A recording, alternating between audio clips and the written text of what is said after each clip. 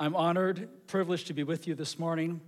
There is great honor and privilege to be able to open the Word of God and to share the Word with God's people. I'm also delighted and encouraged that you've chosen to do a series of sermons on the book of the Psalms.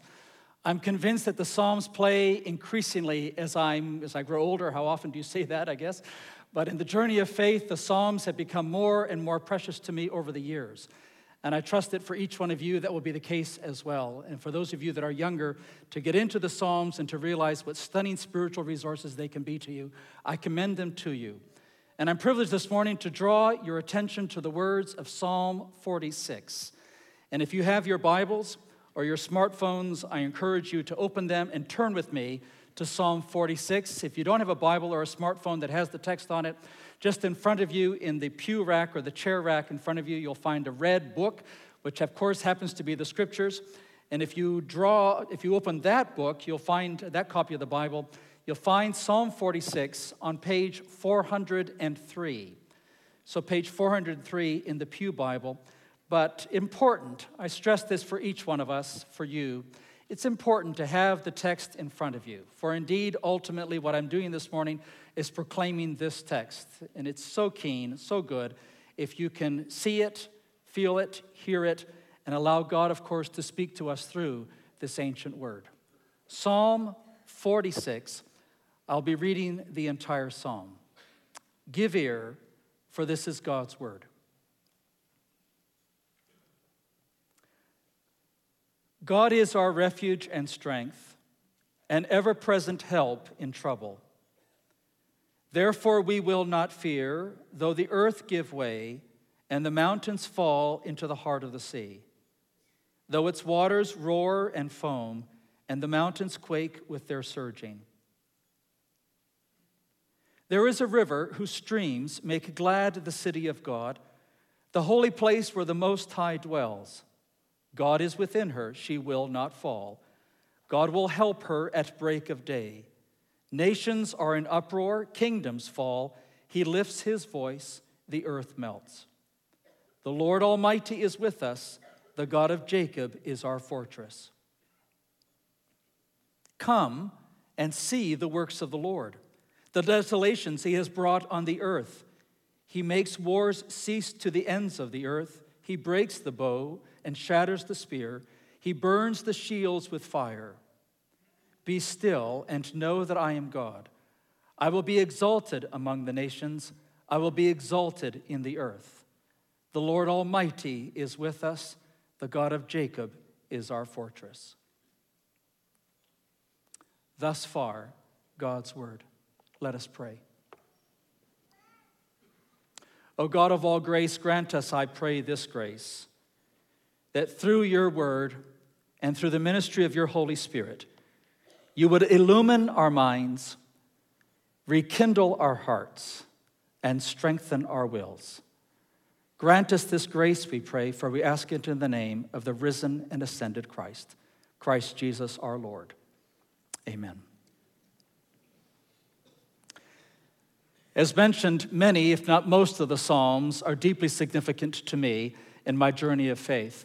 But this psalm has pride of place into that journey, and I'm always honored and privileged to be able to come back to it again. I presume that I knew about this psalm before 1990, when it really came to light for me. I mean, the lines, God is our refuge and strength, be still and know, were part of, no doubt, my upbringing. But in 1990, I was drawn again and again to this psalm because of two things that happened to me and to my family. When we lived and worked, I served as the pastor of an international church in Manila in the Philippines. In 1990, Cory Aquino was the president of the country, but there was multiple coup attempts against her regime or her government, and the military was divided. And indeed, at one point in March of 1990, there were two segments of the military, the Philippine military, that were squared off against one another just 2 blocks from our home. And you had the feeling, in case you didn't kind of realize it, that indeed from one day to the next, we didn't know what government was in place, who was running this country. And I felt kind of rather close to home, so to speak, figuratively speaking and literally. I felt that indeed The nation was in turmoil. There was uncertainty about who would be in government the next day. From one day to the next, we didn't know who was running the place. And you would take for granted some degree of stability in the social order, but we could not take that for granted. And in those days, when my wife and I and our boys had to move out of our home and stay with friends while we waited, I was drawn to Psalm 46. Be still and know that I am God. The nations are in uproar, but he is in the city, to be calmed and quieted by that assurance. Later that year, in July of 1990, again, our family, we were away from Manila at this time, and we were vacationing in the city of Baguio, which is about 5,000 feet to the north of Metro Manila, away from the heat and the smog, this beautiful mountain city. We were staying at a place that we loved to vacation, known as the Lutheran Cottages. And on this glorious day, we were outside, and I was playing baseball with my two sons, throwing the ball around, playing different kind of variations on the game of baseball with these young fellas. And as we stood, the earth began to shake. Now, I grew up in Ecuador. I grew up in Latin America, and we had earthquakes all the time. It was just kind of like part of the shtick. And if you felt the earth kind of shaking like that, we just kind of went outside, waited for it to go away, went back inside, and carried on with our lives. Earthquakes were not something unusual. But this was an earthquake like I'd never seen it before.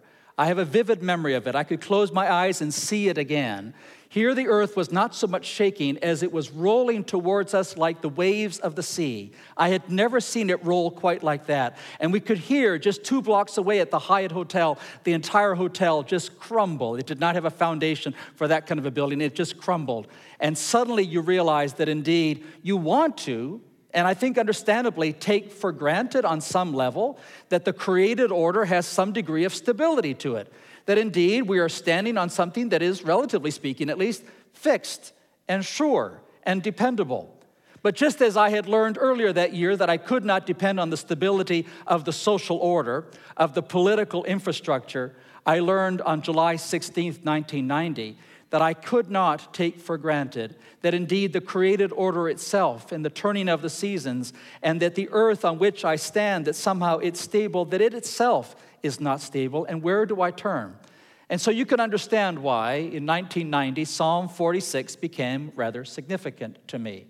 For the psalm references both.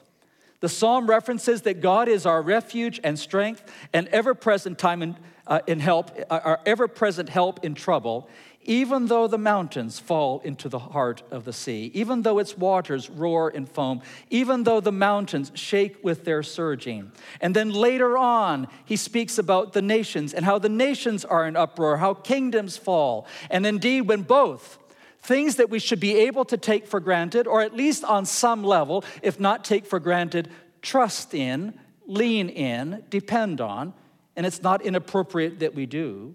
It's appropriate that we would expect that there's some degree of social order, that we cannot live our lives and we cannot flourish without a basic political, social structure, economic structure by which we live. And we expect that, and we lean on it, and we depend on it, and I think appropriately so. And on the other hand, we lean on and depend on the turning of the seasons and the stability of the created order that God's very self has made.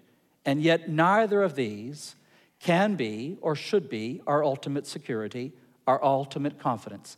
They are not ultimately that which grants us serenity, strength, a lack of a capacity to live in fear, but to live in confidence. Where does our confidence reside? If not in the political structures and orders, if not in the created order, of course, our confidence resides in the one of whom it is said, God is our refuge and strength, our ever-present help in time of trouble. I've come back to this psalm again this week, not only because I was scheduled to preach the psalm this morning, but because whenever there is a nation in uproar, I now kind of by default, I come to Psalm 46. And I don't know about you, I began the week by assuming that the English would recognize that indeed Europe is a really kind of a good thing. Is it perfect? No. Is Brussels a problem? Sure, it's a problem. But when all is said and done, people, get with the program and let's get on with our lives. I felt this way a couple of years ago when the Scots were voting for independence. I said, let them have their day in the sun, but now can we get on with it? And I assumed that the same thing would happen here. So imagine my shock about 48 hours ago. I get up on Friday morning and they did what? And what does this mean? And I felt an immediate kind of unsettling. I happen to be kind of European in my sensibilities. I believe in Europe. In my lifetime, there hasn't been a major war in Europe, and I actually think that when the Germans and the French and the English get along, this is a good thing. And for those of you that are saying, but it wasn't just the English, it was Britain, Mr. Smith, it wasn't. The Scots didn't agree, the Northern Irish did not agree, and the Welsh didn't agree. Neither did London, for that matter. But more to the point, it was the English who did it. And did what? Well, we don't know.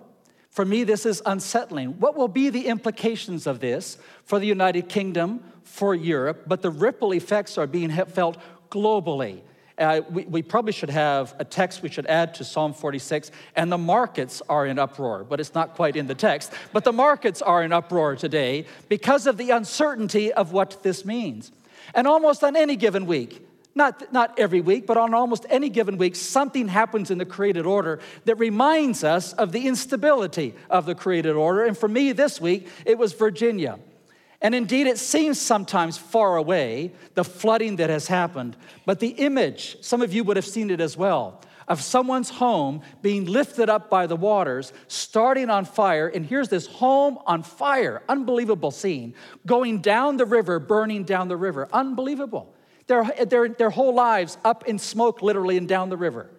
And I'm reminded in watching that house, I'm reminded of scenes that we saw not too long ago. For those of us that live in Alberta, we were unsettled by what happened in Fort McMurray just less than 2 months ago. And on our campus at Ambrose University, we hosted people that were being evacuated from Fort McMurray and north of there, Slave Lake. They were being flown into Calgary and coming to our campus because we have residences. And it was interesting to me, and tragic in a sense, to speak with those that had been evacuated and realized that because of the fire, something entirely out of their control, they had lost, in some cases, everything. This one couple, new immigrants to Canada. And in fact, most of the people that were housed at Ambrose University were relatively new immigrants to Canada. When I asked the Red Cross why that is the case, they said, well, most other people have families somewhere. Even those that were working in Fort McMurray from Newfoundland flew home to Newfoundland to family. But these people have nowhere else to go. They're relatively new immigrants. And as I chatted with this one family from Syria, and you realize now there's a country in turmoil, if there ever was one. The UK is not in turmoil in any way, shape, or form like Syria has been and is. They lost everything. They come to Fort McMurray, and their home is gone. Where do we point one another in such times? Where do we turn when the nations are in uproar? Where do we go when indeed we are uncertain on both the political, social order of which we are a part, or the created order of which we are a part? Where do we go when we realize that we cannot find our security, our confidence, if we're going to be able to say the words, God is our refuge and strength, say the words, therefore we will not fear? How is it we are able to say, therefore we will not fear in the midst of all that is happening? It is because, and you know exactly where I'm going with this, it is because we are able to say these immortal words, God is our refuge and strength. God is our ever-present help in time of trouble. And these events in our lives, whether on a global stage or personally, are every time around an occasion to turn, to lean, to be drawn into the wonder again, to be still and to know, as the psalmist puts it in verse 10, to be still and know that God is God. As was mentioned, I serve as the president of a university in Calgary. It's a Christian university. A small university, liberal arts, but it also includes a theological seminary. I'm deeply privileged to serve in this capacity and deeply privileged to serve in the capacity of the president of the university that's affiliated with the Christian and Missionary Alliance, the denomination of which this church is a part. And I see things and I observe things and I learn things in this role. One of the things I've chosen to do in the 4 years, I've been the president there for 4 years, is that every year I've chosen a psalm, one of the psalms, to shape and inform my own prayers, my own reflections, my own journey. But then on the last chapel of the year, I've preached that psalm, having lived with it for the year. Well, a year ago this time, I chose Psalm 46. And I chose it in large measure because of something that I observed and learned in my first 3 years as a president. And that was this, that I don't think I was aware when I became the president at how anxious, worried, fretful, contemporary undergraduate students tend to be. That is, when I was an undergraduate back in the 1970s, I know that shocks you, but there were universities back then, and we went to them and we studied at them, ancient history. I am sure, I think back to those years, and I'm sure that we were worried about stuff. I'm sure we were. But on the whole, we were children of the 60s, and things were relatively relaxed. Things happened, but they weren't nearly as unsettling as it seems to be for young people of this generation that are now in their late teens and early 20s. My observation is this, that the young people that are emerging from our congregations, and the vast majority of the students at the university, come from churches such as this one.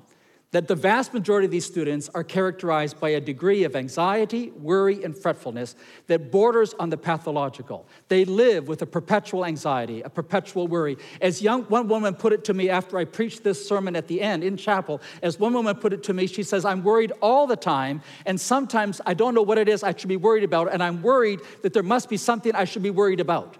Yikes, I'm thinking. You assume that worry, fear, fretfulness, and anxiety are the way you're supposed to live. That this is what it means to be alive. That there's no other way to live. There's a level of anxiety and fretfulness and worry that is indeed destructive. It's insidious. It undercuts the capacity to live, to flourish, but also to be all that we are called to be to our generation. And thus, it seems to me that part of a program, you might say, of a congregation such as this one, of a university such as ours, in partnership, that surely part of our agenda is this. It's not going to happen overnight. It's not going to be a quick fix. But during their years of study and learning and worship and in community, that they would grow increasingly, gradually but assuredly, in a capacity to say those immortal words, God is our refuge and strength, and therefore we will not fear. We have an education program in which students are going into the public schools, and they're called into public schools, and they need to be able to move into public schools, not as women and men of anxiety and fretfulness and worry, but with the deep confidence that Christ sits on the throne of the universe.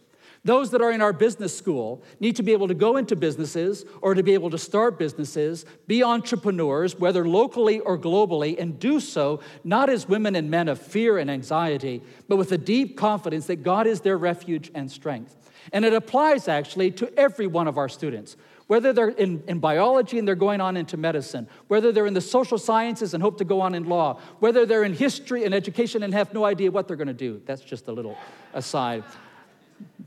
I happen to deeply believe in the humanities. My undergraduate degree is in history, so I believe in the humanities.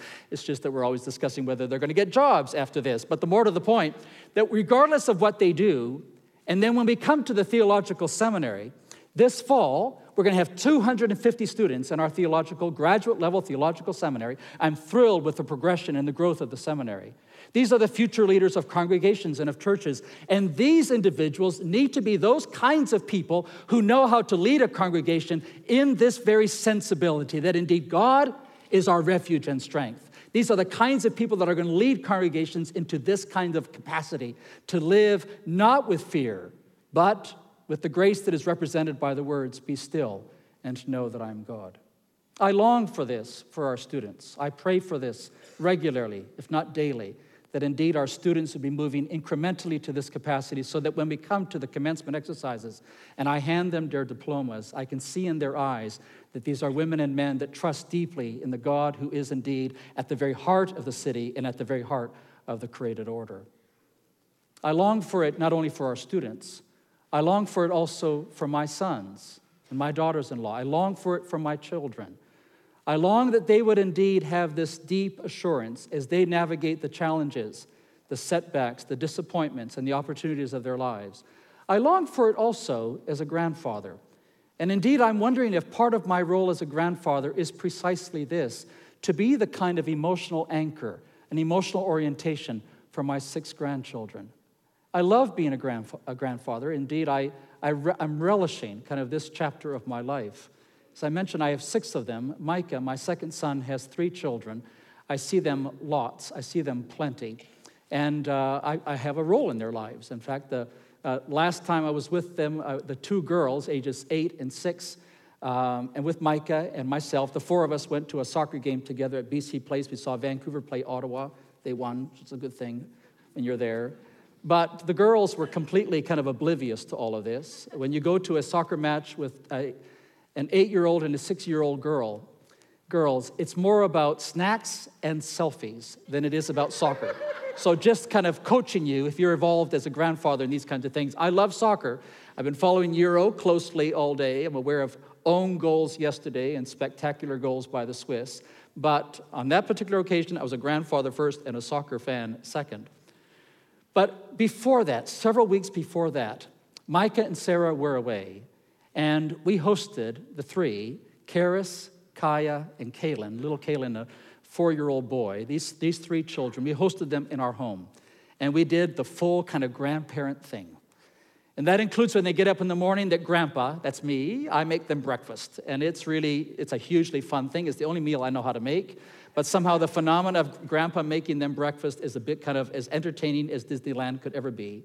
I make the eggs, chop up the sausage, and then I reach for the avocado, and they scream. Because avocado is for them gross, just for what it's worth. It is never, I say it's adult food, and they're resolved they will never eat avocado, so help them God. So that's not, that's part of the shtick of being a grandpa. I take them for a long walk, which inevitably involves, I hope, a conversation about the goodness of God's creation and its beauty. And then towards the end of the day, to kind of give Joelle a bit of a break, my wife, I read to them. She reads to them as well. And this is a hugely gratifying experience. The girls, both ages 6 and 8, they are voracious readers, but they still love to be read to. We have a huge stack of children's books, some of them newer publications, some of them older publications, but they love the old books, and we read to them. And I have this deep delight to sit on the sofa with one grandkid on one side and one on the other side and one stretched out across the back of the sofa behind me while I read to them. It's a sacred moment. These books, though, some of them are older, as I said. And as older books, they sometimes have kind of gender stereotypes that I'm concerned about. And so I feel that as we read the text, we need to adjust the text culturally and otherwise to contemporary sensibilities. So if the text, for example, refers to cowboys, I feel that I should say cow persons, just saying. Or if the text refers to stewardesses, I change it to flight attendants. I don't want my girls to kind of have, preconceived notions about gender roles and all of that. But for Karis and Kaya, these girls, especially for Karis, the text, Grandpa, she would not use these words, but this is the intent. Grandpa, the text has been given once and forever, and it is a sacred text, and you do not mess with the text. Now, as you can tell, I'm holding the Bible, but she gives it that kind of authority. Who do you think you are to change the text? When she gets to the Bible, she'll do fine. She will trust the text given once and forever.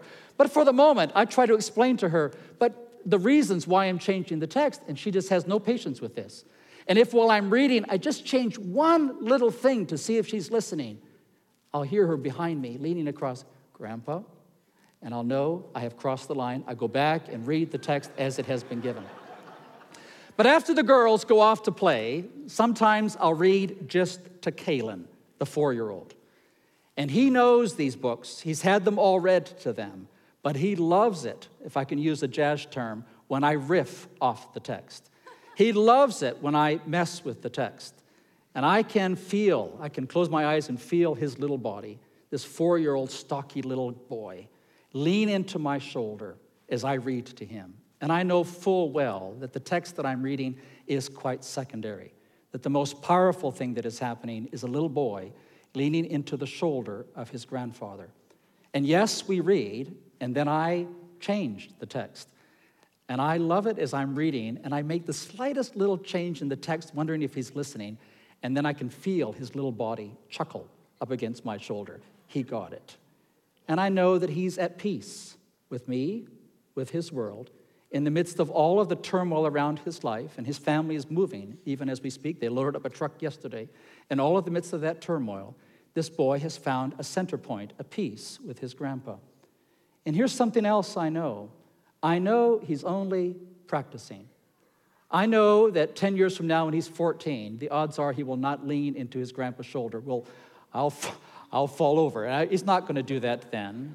This is for a season, but I know that my role in part right now is to assure him that indeed there is a center point to the universe. And even if for now it's me, he's only practicing because eventually may God grant him this grace. To grow increasingly as he grows older in the capacity to lean into not his grandfather, but the one of whom it can be said, he is our refuge and strength. I do not know the particulars of your life. I do not know the things that perhaps are unsettling you right now. Perhaps they are on a global stage, such as what happened in the United Kingdom this last week. Perhaps they are particulars in your workplace or in your family. But here's the thing. This kind of thing happens all the time. There are things that will happen in our lives that will unsettle us. And the question then becomes, will we allow that which unsettles us to take root within us, or will we develop the spiritual habits, the spiritual practice of leaning into the one of whom it can be said, he is our refuge and strength? My sisters, my brothers, my friends in Christ, let this be the habit of our hearts. When things are unsettling out there or in here, may we turn and learn what it means to say the words of verse 10. Let me read verse 10 and 11 for you again, and then we'll have a moment or two of silence to reflect on this in the light of our own circumstances as the worship team comes to lead us in a hymn of response. Hear again the words of Psalm 46, verses 10 and 11. Be still and know that I am God. I will be exalted among the nations. I will be exalted in the earth. The Lord Almighty is with us. The God of Jacob is our fortress. Amen.